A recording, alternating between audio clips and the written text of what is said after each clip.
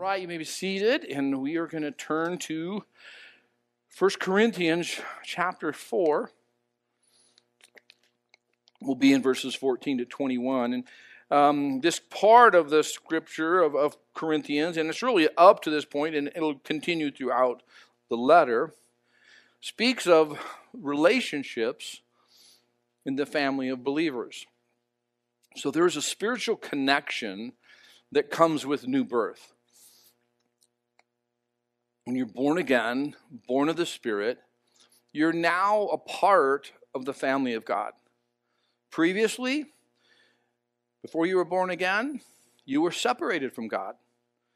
Even if you spoke kindly of God or talked of godly principles and spoke of truth, and you lived a good life by outward measures, until you are born again, you are not in right standing with God.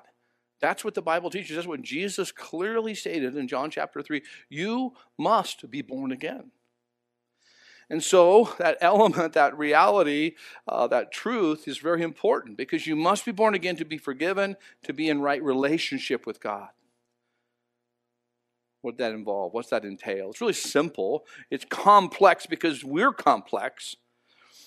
But it's really simple. It's when you agree with God concerning your personal sin. It's when you, in the very heart of hearts, you agree with the truth that you are not perfect, that you have done things against God's righteousness, against Him as a person. And the result of that choice of yours, that rebellion, that sin, that we're told that the wages of sin is death. And so we know through sin, death entered the world. And so, as a person, I'll just use myself as an example. When I come to that realization, it wasn't a really emotional moment. It wasn't even a lot of logic. It was a deep conviction in my heart that I've done wrong against God, and that I'm not right with God. What was so beautiful is someone shared with me the truth of, whoever believes on the Lord Jesus Christ shall be saved. And I thought, well, what's that mean to believe? Do I just say the words, recite the sentence, and move on into eternity? And they were so beautifully just walked me through what it meant to believe, to put your trust in God, put your confidence in Jesus Christ, believing that He is God, that He died for your sins, that He went to the grave, that He bodily rose from the grave into heaven, conquering death and hell, proving Himself to be God and victorious over sin. And so when that happens, when you put your trust in God, when you put your faith in Jesus Christ, you're born again, you're not changed immediately physically, correct? I kind of wish I was. I really do think this would have helped a little bit. If I'd have got like an all-seeing eye and we all had one, or we had this Holy Ghost tattoo that people go, oh, he's born again. I can tell he got the tattoo, or he got this. But it's interesting because there wasn't any observable immediate manifestation that confirmed, correct? You didn't get another arm or a hand or another leg to keep you from stumbling. But what you did get was born again into the family of God. And being a babe in Christ, the Bible speaks of, you are nurtured and loved and taught this new life. This caring and this nurturing and this love is done through other people who also are born again. They're the ones that bring the divine truth. You had somebody bring the truth to you. You had somebody that had spoke to you. You had actually people you didn't even know. They were praying for you. And when you come into the kingdom, when you're born again, God brought people into your life to continue to teach you the ways of God, to show you the work of God, to explain to you the word of God. And so some of us, have had multiple people giving input and direction under the presence and guidance of God. And He does that through the person of the Holy Spirit. So it's not like somebody just said, well, I'm going to teach that person how to walk with Jesus. The Holy Spirit empowers an older person, maybe only by a week or two, to invest into an infant to teach that young believer, this one born again, the ways and the work of God. Now, for most of us, there is a primary person that was a part of that infant experience. There was somebody, a neighbor, a grandma, a coworker, somebody in your life, that they were the verbal means by which the truth of God was brought forward. and they shared with you. And we even seen, through VBS, we were able to share some things and see kids respond to the gospel of Jesus Christ. And so there's that person that brings this to you, which I think is fascinating, don't you? That he would take such weak vessels, such incompetent and incapable people, and put it within us, and then bring his truth through us for his glory and our joy, that we get to be a part of it. It's so exciting to me. It's so fascinating to me how God does that. Now, some of us have had, I think of like my own experience, I don't think it's so unusual. We've had a Paul-like person in our lives. We've had that person who has been there to share the truth, and maybe they were, a leader that brought it, and they were able to just continue to nurture you. I personally, my pastor, Pastor Bob, has been that influence in my life.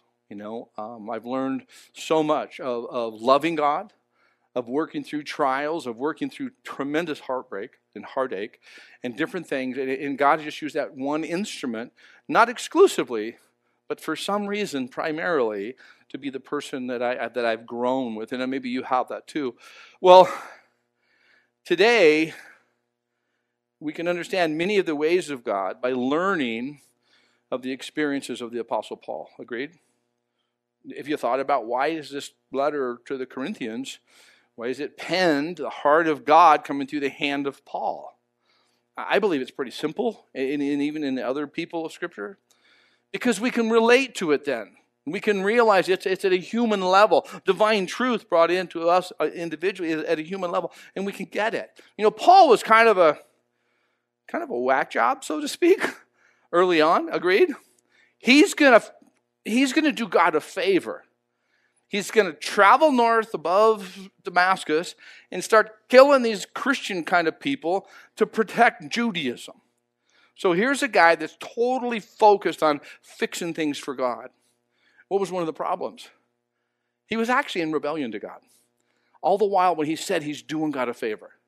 So he wasn't like, the most righteous person, although religion would define him as perfectly righteous. But God said, I'm going to do a work in this guy's life. And so with a little light show, a little bust off a donkey, he's laying there in Damascus, blind, outside of town, going, what was that all about? And he's saying, Lord, what do I do? What just happened? And he's changed and transformed. And so he then is this instrument that so many of these truths are brought through. It's the Word of God, and he gets to be a vessel. And you and I are still learning from his life experience. Agreed? Those truths are brought through to you and I. Well, in our study today, Father's Day, I want to continue in 1 Corinthians 4. I want to pick up in verse 14 and go through verse 21.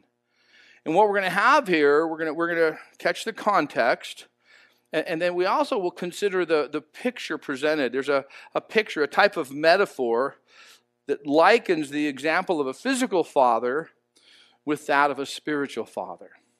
And so let's catch the context real quick. Paul's writing to the Corinthian church to deal with what is carnal or earthly natural practices that had interfered with their spiritual growth.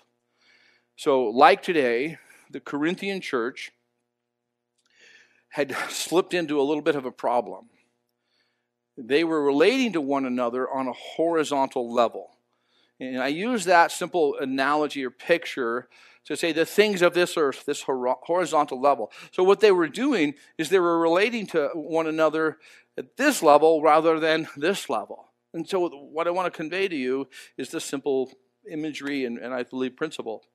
When you're born again, God wants to bring the truth to you, into you. So you understand horizontal earthly principles, laws, concepts, theories. You understand them in the light of his presence, through the awareness of his word. He's bringing, eternal truths to this temporal realm, and we're to reason. Now we're to engage, we're to understand whether it's, laws of nature, whether it's certain observable truths. This is our point of reference instead of just horizontal. The church got into horizontal. Paul has to address this competitive, these divisive practices. We know that because when we started the letter, we seen in chapter 1, he conveys the important element of motive and the foundation of truth being love. He loved them so much, he knew he needed to be bringing correction. and direction into the gathering of people called the church in the city of Corinth. And so he addresses these divisive and these competitive practices because those things promoted arrogance and division within the church. And so as we pick up in chapter 4, verse 14, let's keep that in mind and we'll catch this short portion of Scripture. I do not write these things to shame you, but as my beloved children, I warn you. For though you might have 10,000 instructors in Christ, yet you do not have many fathers, for in Christ Jesus I have begotten you through the gospel. Therefore I urge you, imitate me. For this reason I have sent Timothy to you, who is my beloved and faithful son in the Lord, who will remind you of my ways in Christ, as I teach everywhere in every church. Verse 18, now some are puffed up as though I were not coming to you, but I will come to you shortly, if the Lord wills, and I will know not the word of those who are puffed up, but the power. For the kingdom of God is not in word, but in power. What do you want? Shall I come to you with a rod, or in love and a spirit of gentleness? So, beginning here in verse 14, recognizing that he's addressing some difficult things, he makes known his motive. It's not to shame you, it's to warn you.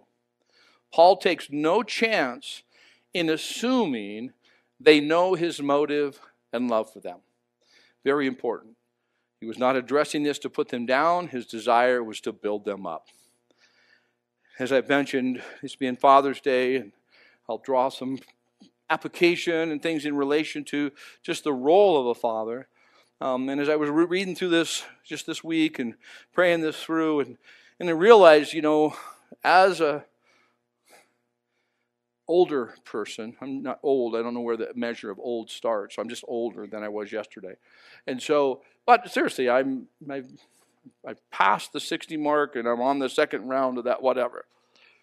Looking back on my life and realizing, just how I handled things and how I did things, and you can beat yourself up as you age, this. I should have done that, or I should have done this, and that happened because I did this, and you can really beat yourself up.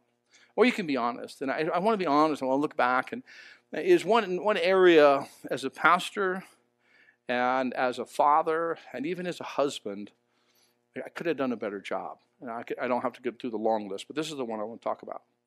I could have done a better job of conveying my love. See, as a parent, and especially sometimes as fathers, we assume that our children and the people around us know that we love them. And I've heard it said in this way, and I get the logic. It's like, of course I love you. I came home, didn't I? I went to work and came home. Like, what? Yeah, well, somebody say, well, how would that prove anything? Well, you don't understand. The guys at work were going to the bar. The other guys, I got invited to the strip club and all this, everybody was going, but I did not go. And I didn't even tell her. I didn't even say to you why I didn't go. Of course I love you. To some of you, there's some of you ladies, like, men think like that? You only question that because you're not married yet. But those who are married, like, oh, I kind of get it a little bit. Sometimes guys just see things really simple. And here's what my logic. I didn't want to say to my kids all the time, I didn't want to say to my wife all the time, I love you, I love you, I love you. Because I feel at some point I'm selling something. At some point, I'm like, I keep saying it so they know it because I'm not doing anything that would help them know it. So that's just, I'm not saying it's the right way of thinking. I'm just saying it's the way it's thinking. And so I had to stop at one point and realize, man, I've got to convey that when I have to deal with some of these difficult things as a parent, as a father, when you have to put your foot down or you have to be the one that makes the call and really changes things that imparts discipline within the family dynamic, you really need to be aware. I got to somehow make sure they understand it's in love. My kids never said, oh, thank you, when you had to draw a line in the sand. They never went, oh, Dad, it's so sweet that you give us these opportunities to build character. I'm so glad that we get to do chores and take out trash and we can't go to our friend's house because you're looking out for us. What do kids generally conclude? That you have kids because you're lazy and you need someone to take out the trash. That's their assumption. It's not entirely accurate. They get to take out the trash, but that's not why we have kids. There's a point as we're making choices and decisions as leader, we got to make sure we don't just assume people know we're doing it for the right reason. And I'll let you each apply that. Many of you are much better at communication, verbal skills, and conveying, your love to your children. But don't ever give up on that. And don't look back and go, I blew it, too late for that. No, now's the great day to start. In humility and transparency, just address and make sure as much as you can that they understand why you're doing what you're doing. It's one of my heartaches many times because I don't believe that I was able to convey my role and my motive very well, especially as a father. And so then it's like, I wish I could have communicated it more clearly so that they would then in their mind have this understanding as to why things had to be the way they were.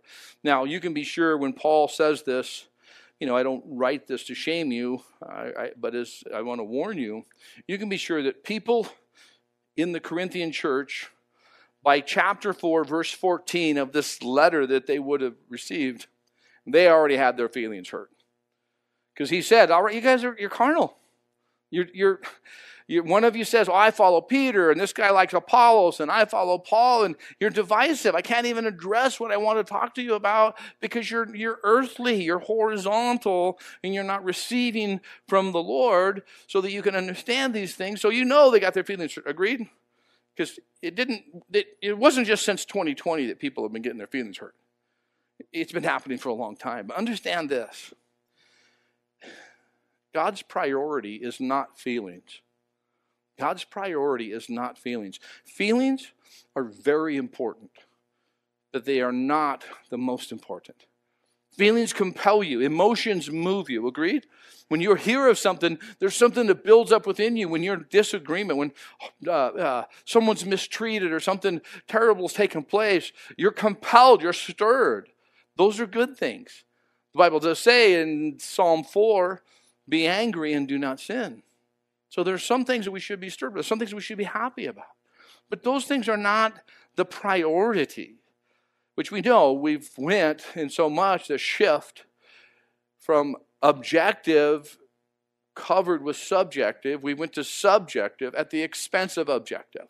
So it went from a factual with the feeling covering to now just feelings and factuals are insults. So now we're in a society that's shifting globally, not just a society as a nation. So let me say it this way. Feelings are important, but they're not the steering wheel, nor are they the motor. They're more like the radio or climate control. Turn up the AC, turn up the heater, whichever you prefer, it's fine. But, God is concerned with the route and the direction of the vehicle more than the background and the climate control or the comfort. Does that help? They're very important things. But sometimes people talk, I don't care about your feelings. Well, you should. Feelings are important. They're just not the most important. And Paul is writing and addressing things here that I know hurt feelings. But notice what he said. I don't write this to shame you, but to awaken you, to have you think things through more thoroughly, to warn you, my beloved children. My beloved children. When someone who loves you, that person, if they warn you, you should listen closely. Agreed? When you know they love you, when you have an engagement. Paul spent a year and a half, according to Acts, I believe, 18. We know Paul was really discouraged when he was in Corinth. He had some situations come up that the Lord even spoke to him and told him, hey, Paul, don't quit. Stay the course. I have many people with you in this city. So he stayed there a year and a half. And as he stayed there, he developed these relationships and he connected with the people in a deeper way. And he did have a love. And that's what this portion of the letter is. You remind them, I love you guys.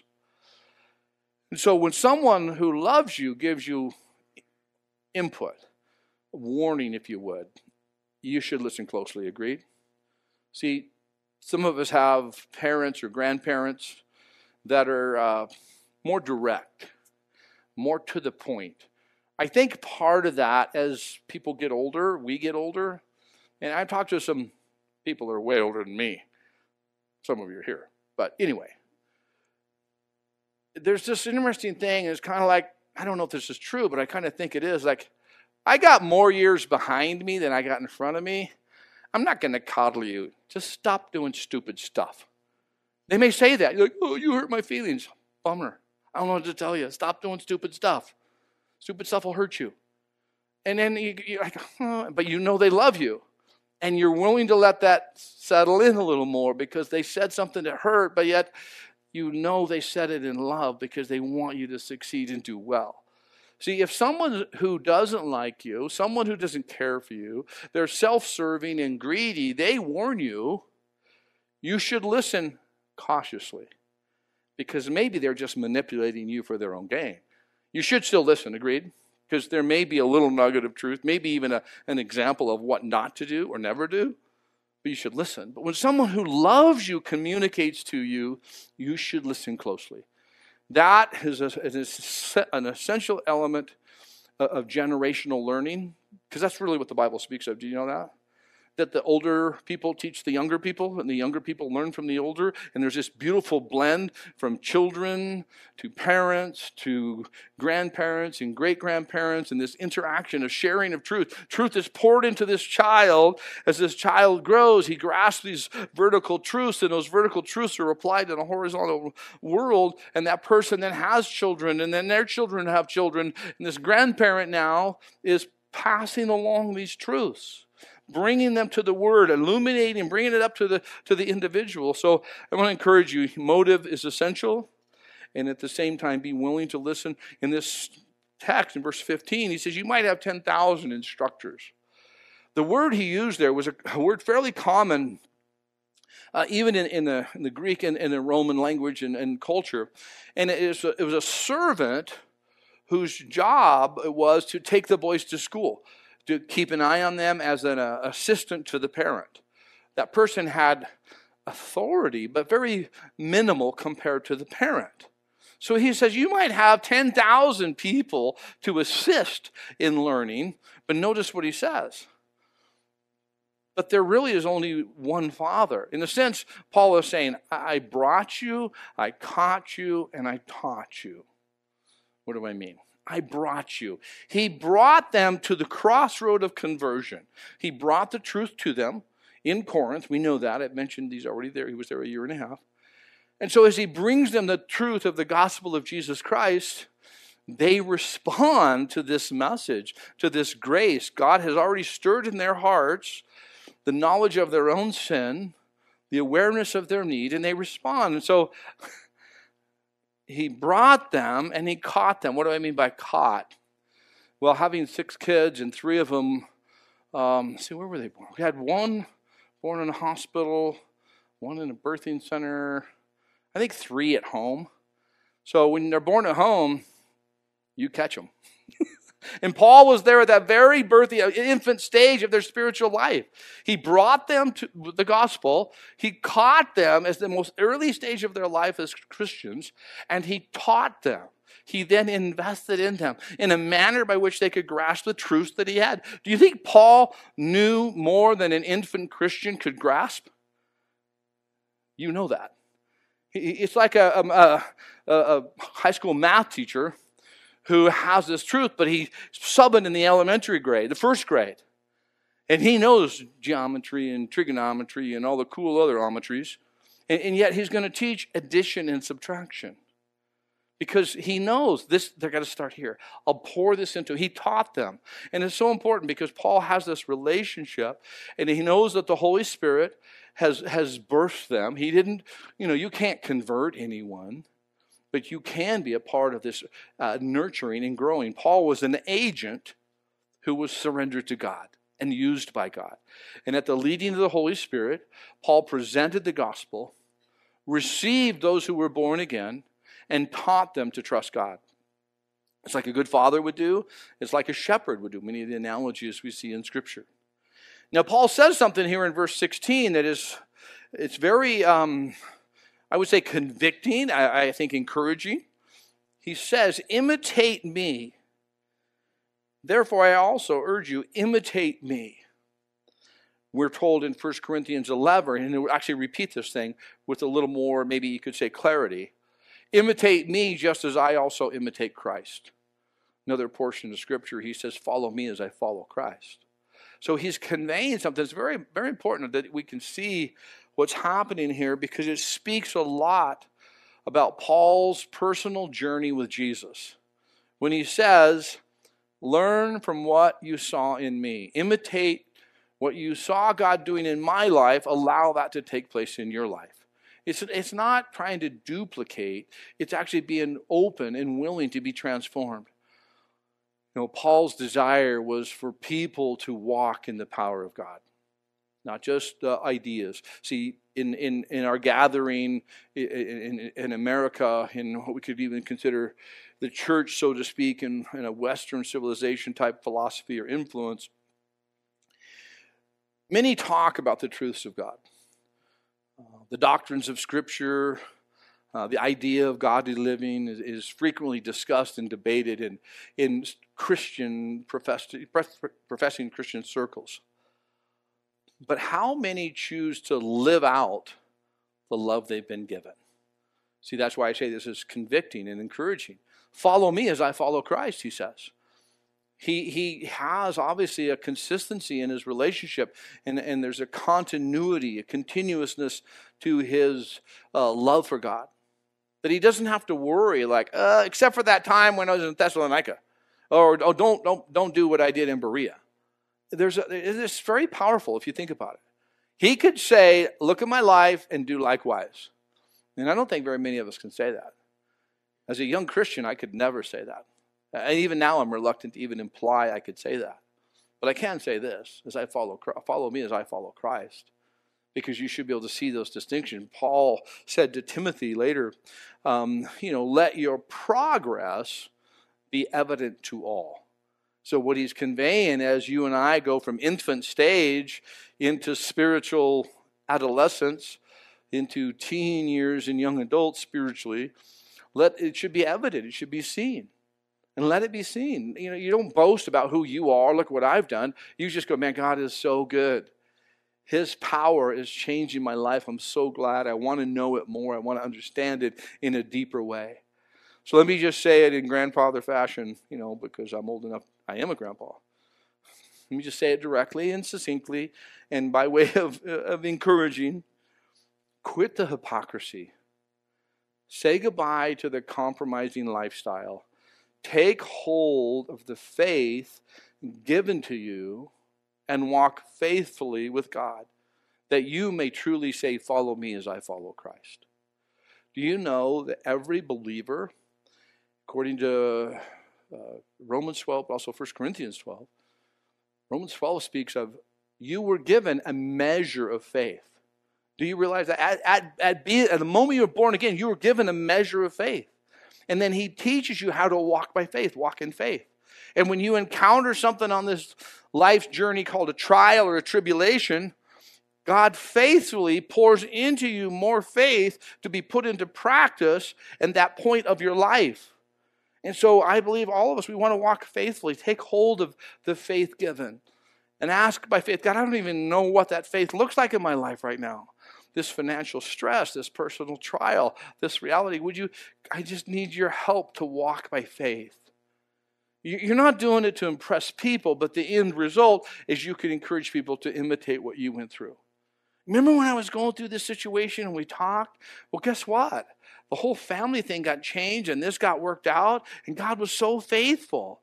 And you can convey to someone a practical work of the power of God. It wasn't your discipline. It wasn't your church choice. It wasn't, something you've done.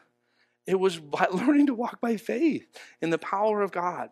Now, let's continue on, because he says, I imitate me as I urge you, imitate me. Verse 17, for this reason I have sent Timothy to you, who's my beloved and faithful son in the Lord, who will remind you of my ways in Christ, as I teach everywhere in every church. Timothy was sent to be not just a sounding board, but for someone to question. It's like, so how did Paul handle this? How did Paul deal with this? You see what he said? Therefore, I sent Timothy to you for this reason. And so Timothy goes to remind them and to warn them, to be a voice, to speak of Paul's consistency. He's not elevating Paul. He's speaking of the power of God through the life of the person we know as Paul. And so, what do we see? What are Timothy's qualifications? Just embedded within this one verse. What are some things we can just open up and look at really quickly? Well, he sent Timothy, and Timothy is beloved. Timothy, I believe, had that relationship with Paul.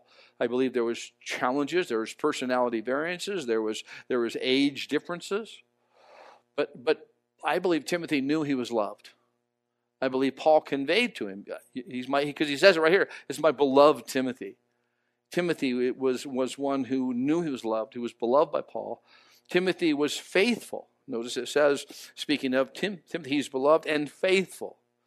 He was faithful. He walked, and Paul knew, I can send Timothy.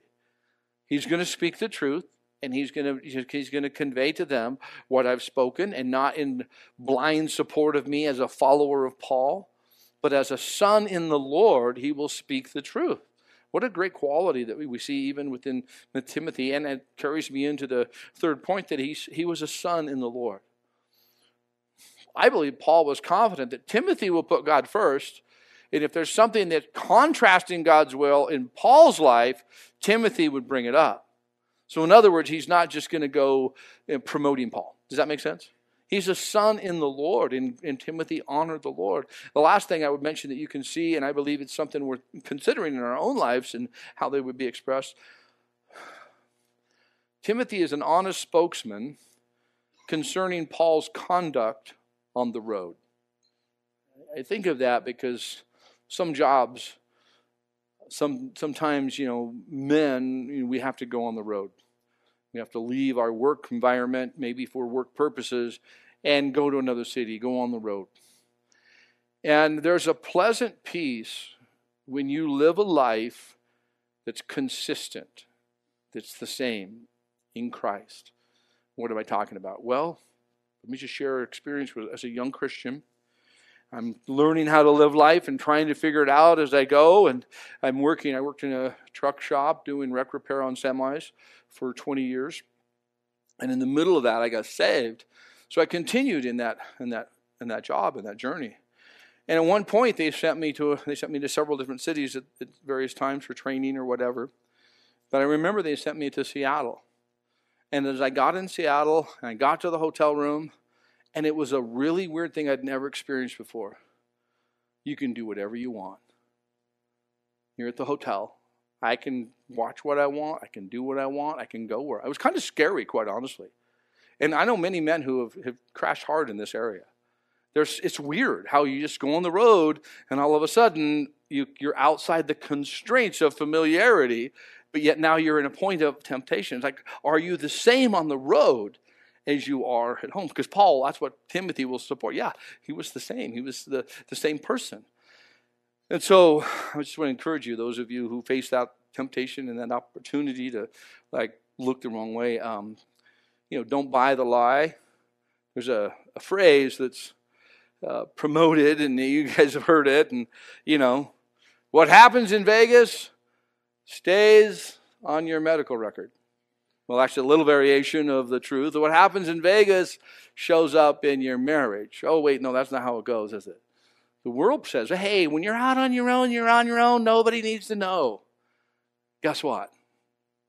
It will be a weight on your heart and a problem in your marriage, even though supposedly nobody knows. Because it's deception. It's inconsistency. A consistent life brings a pleasant peace. And a contrary life brings a lot of internal confusion. A contrary life will bring, just rugged, difficult interaction. It'll bring sleeplessness. It'll bring night terrors. These are just things I know in engaging with people and in talking to them that are directly related to these poor decisions. So I want to encourage you, especially you men, as you face these various things, realize, just stay the course with Jesus.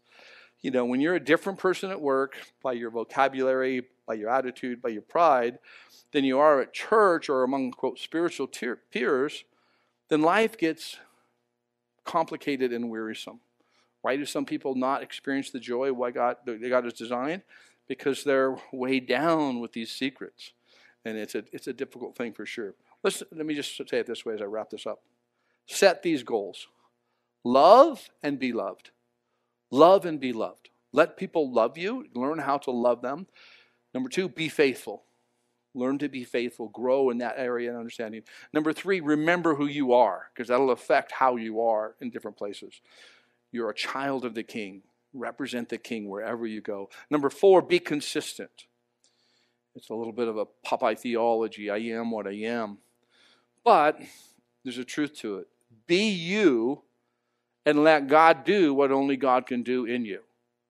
Don't try to be somebody else, but just be you and allow God to do the work. Let Him bring about change in your life, believing that He's faithful, that He's capable, that He loves you, and that He desires for you to mature and to grow. Now, Paul, as we see in verse 18, I got to pick up the pace slightly. Paul in verse 18, he addresses a reality. He knew some were arrogantly indifferent towards him. And rather than avoid it, he simply stays true to his purpose. What did he say his motive, his purpose was? I do not write to shame you, but to warn you. Because see, it happens in engagement among people. It happens in many different facets and elements of life. People get puffed up. It literally means arrogant, inflated egos. It really is a sad reality among people that we can think highly of ourselves at various times. And even, I'll just share some things that, I know, many men, I include myself in this category, have dealt with things maybe not in the best way. Often as fathers, we speak confidently, when in reality, we don't know as much as we need to know. Fathers there'll be times when dads, they just need to be quick to hear and slow to speak. Just zip it for a minute, Dad, and let the conversation go. Just be patient, because we don't always do that. Sometimes we're not swift to hear and slow to speak. It's not just a dad thing, it's a people thing. Things like this, I've done it, I've seen it done, this is how you do it. This is how you're supposed to be. We unleash a verbal barrage of do this or do that or stop that and start this. And from now on, this is how it's going to be. Has anybody ever said? You don't have to raise your hands. Anybody ever said, from now on, this is how it's going to be? Well, what's the problem with that? This tyrannical tirade leaves people hurt and confused while we walk away saying, I really set them straight. It's contemptible. And we compliment ourselves as we talk to ourselves, and we don't stop and go, what a mess. I just made a situation, a scenario that was challenging. I just made a mess. So you guys may think I'm the only person who's that way. I actually don't think it's so uncommon, sadly. I learned many relational engagements and communication. I learned it in a truck shop. I learned it from people who didn't know the Lord. I learned that's just how you do it. It's a macho thing. It's a tough guy thing. It's a get to the point thing. It's a damaging and destructive thing if you do not understand how to communicate in love. If you cannot convey it, do not be puffed up. Why do men do that someway? And that's not just men. Don't go home and try to badger somebody. Why do people do it that way? I'll tell you one reason why. It's just easier. It's easier to come in and say, don't do that anymore. Start doing it that way. Both of you knock it off. You go clean your room. I'm done, and walk off. I don't have to do anything now. I just laid down the law. I just set out the rules. I made it how it is. That's how it's going to be. And I don't have to think. It's just lazy. It's lazy. And I can just say, that's just how it's going to be from now on. And you have two reactions, like fear and folly. Like, ooh, he's really uptight. Like, you don't ever. I had my kids laugh at me one time. When I was like General Do-It-All. I was like major disaster.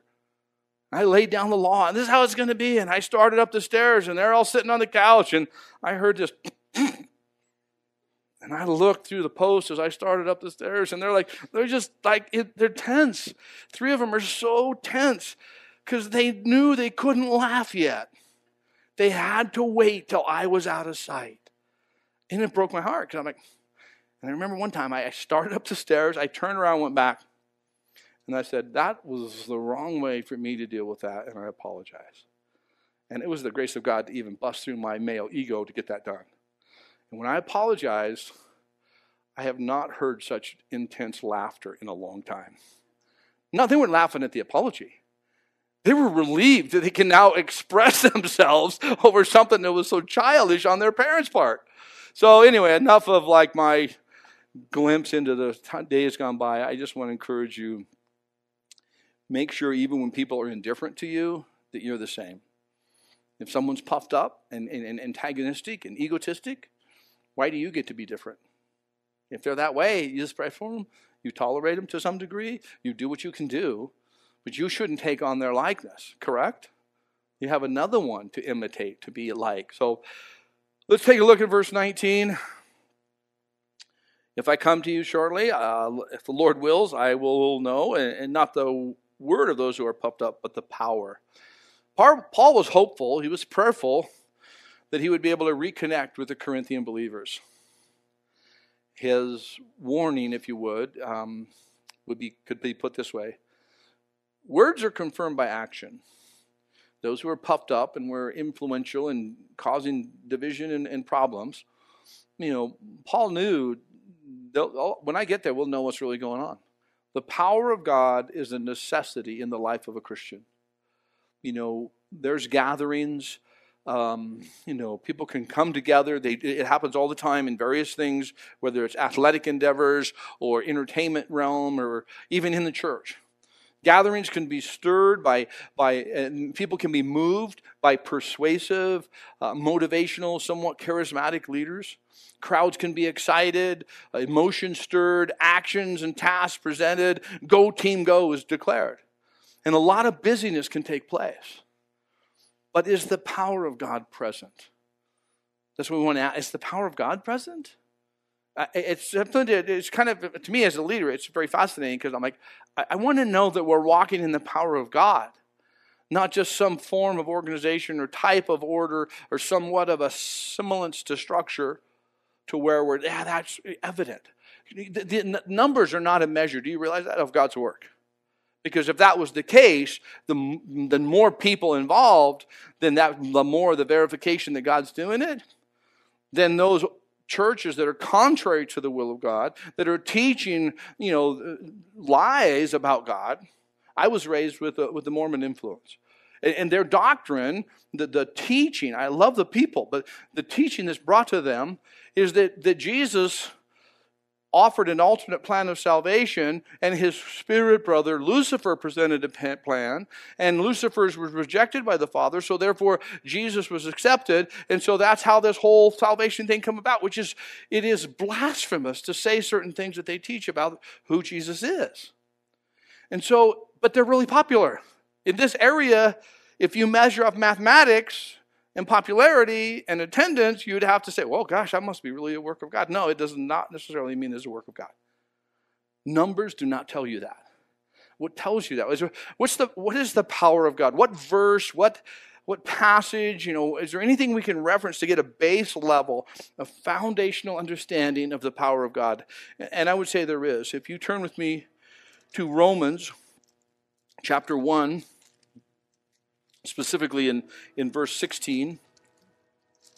Romans 1, verse 16.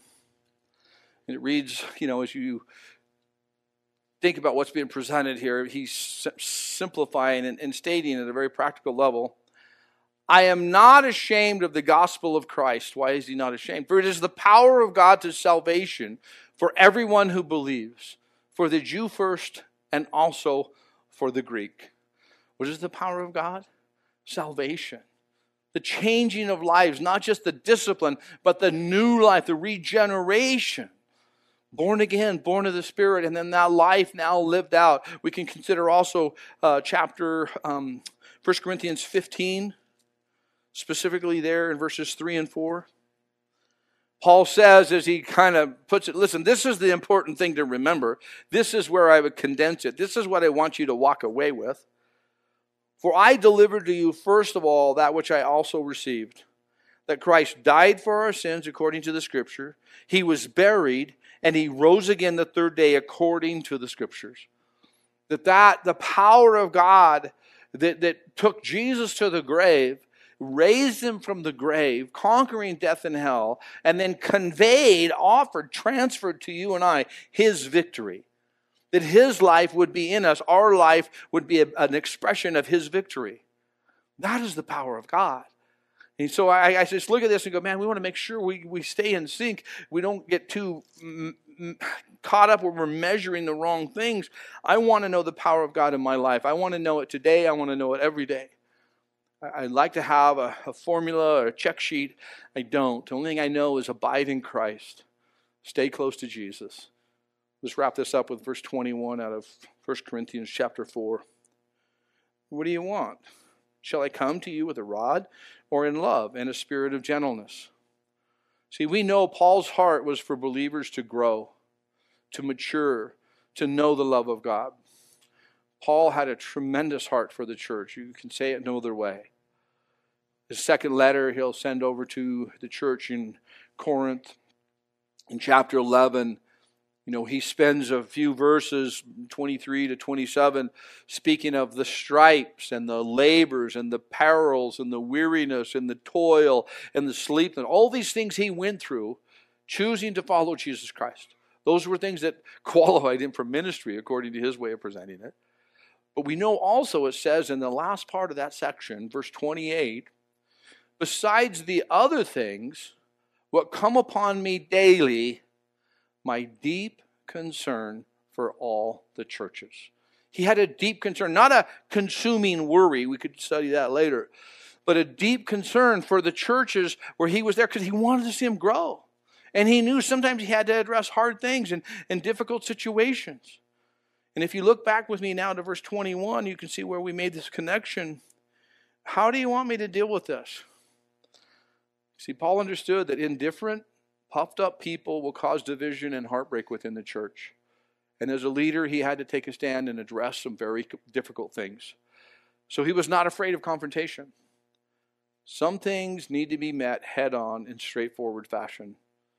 Done with kindness, with compassion, but directly. He's basically saying, how do you want to deal with this? Kindly, gently, graciously, where we can just talk this through and see the truth that's important? Or will I have to get up in your grill? Because that's really what he's saying. You want to just like, look, how you want to deal with this?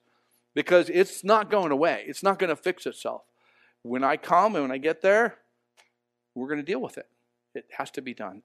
We live in a time where I believe keyboard courage and screen time has caused too much of a put it off till later mentality. This is not my opinion. This is a documented statistic, a reality, that people more and more avoid any form of confrontation. I'm not saying you should go looking for a fight. I'm just saying we tend to shy away from things we need to deal with it instead of ignoring them. And Paul is just saying, we got to deal with this. When I get there, I would really love to sit down with you and we could just kind of walk through this. But if you're going to be indignant, we're going to go toe to toe. Because God loves his church. And Paul loved the church. And he's just saying, listen, we're going to deal with this. So we're going to have the worship team come up. I got to wrap this up. I keep saying that. I said it several times. And I'm going to do it, within a half hour. Easy. So, just kidding. Some of you had fear strike you in the eyes. So 1 Corinthians 15. I love to end our time together with a passage. I am confident that God shows us anytime we'll seek, he'll show us within with the text we looked at or outside of it, a summary, an application, something to put into practice based on the truth that he's laid out for us. So if you'll stand with me, we will pray. And we're going to be looking at 1 Corinthians 15:58, along with verses 13 and 14 of chapter 16. We're going to read them, look at them. I will be referencing them with an attitude, a mindset of prayer. Will you join me in prayer? God, thank you for this study, for this, what you've walked us through today. And I pray, Lord, you would take from such a wide range of thought and application, you would bring it to an individual understanding for each one of us. That we would walk in truth because we're born again. If we're not yet born again, that we put our faith in you this very moment. That we would be people changed, God. Beloved brethren, that we be steadfast, immovable, always abounding in your work, God. Because we know, we would understand, and we would ascertain and that with accuracy the labor we're about, what we're doing is not in vain in you, God. And so help us. Give us awareness. Give us a spiritual sensitivity that we could watch. Give us a tenacity, a courage, and a commitment that we could stand fast in the faith, that we would be brave and strong. And God, may it be true as we engage and interact. Let all that we do be done with love. Oh, Lord, we sing to you and we praise you. We thank you for this day. In your name, Jesus. Amen.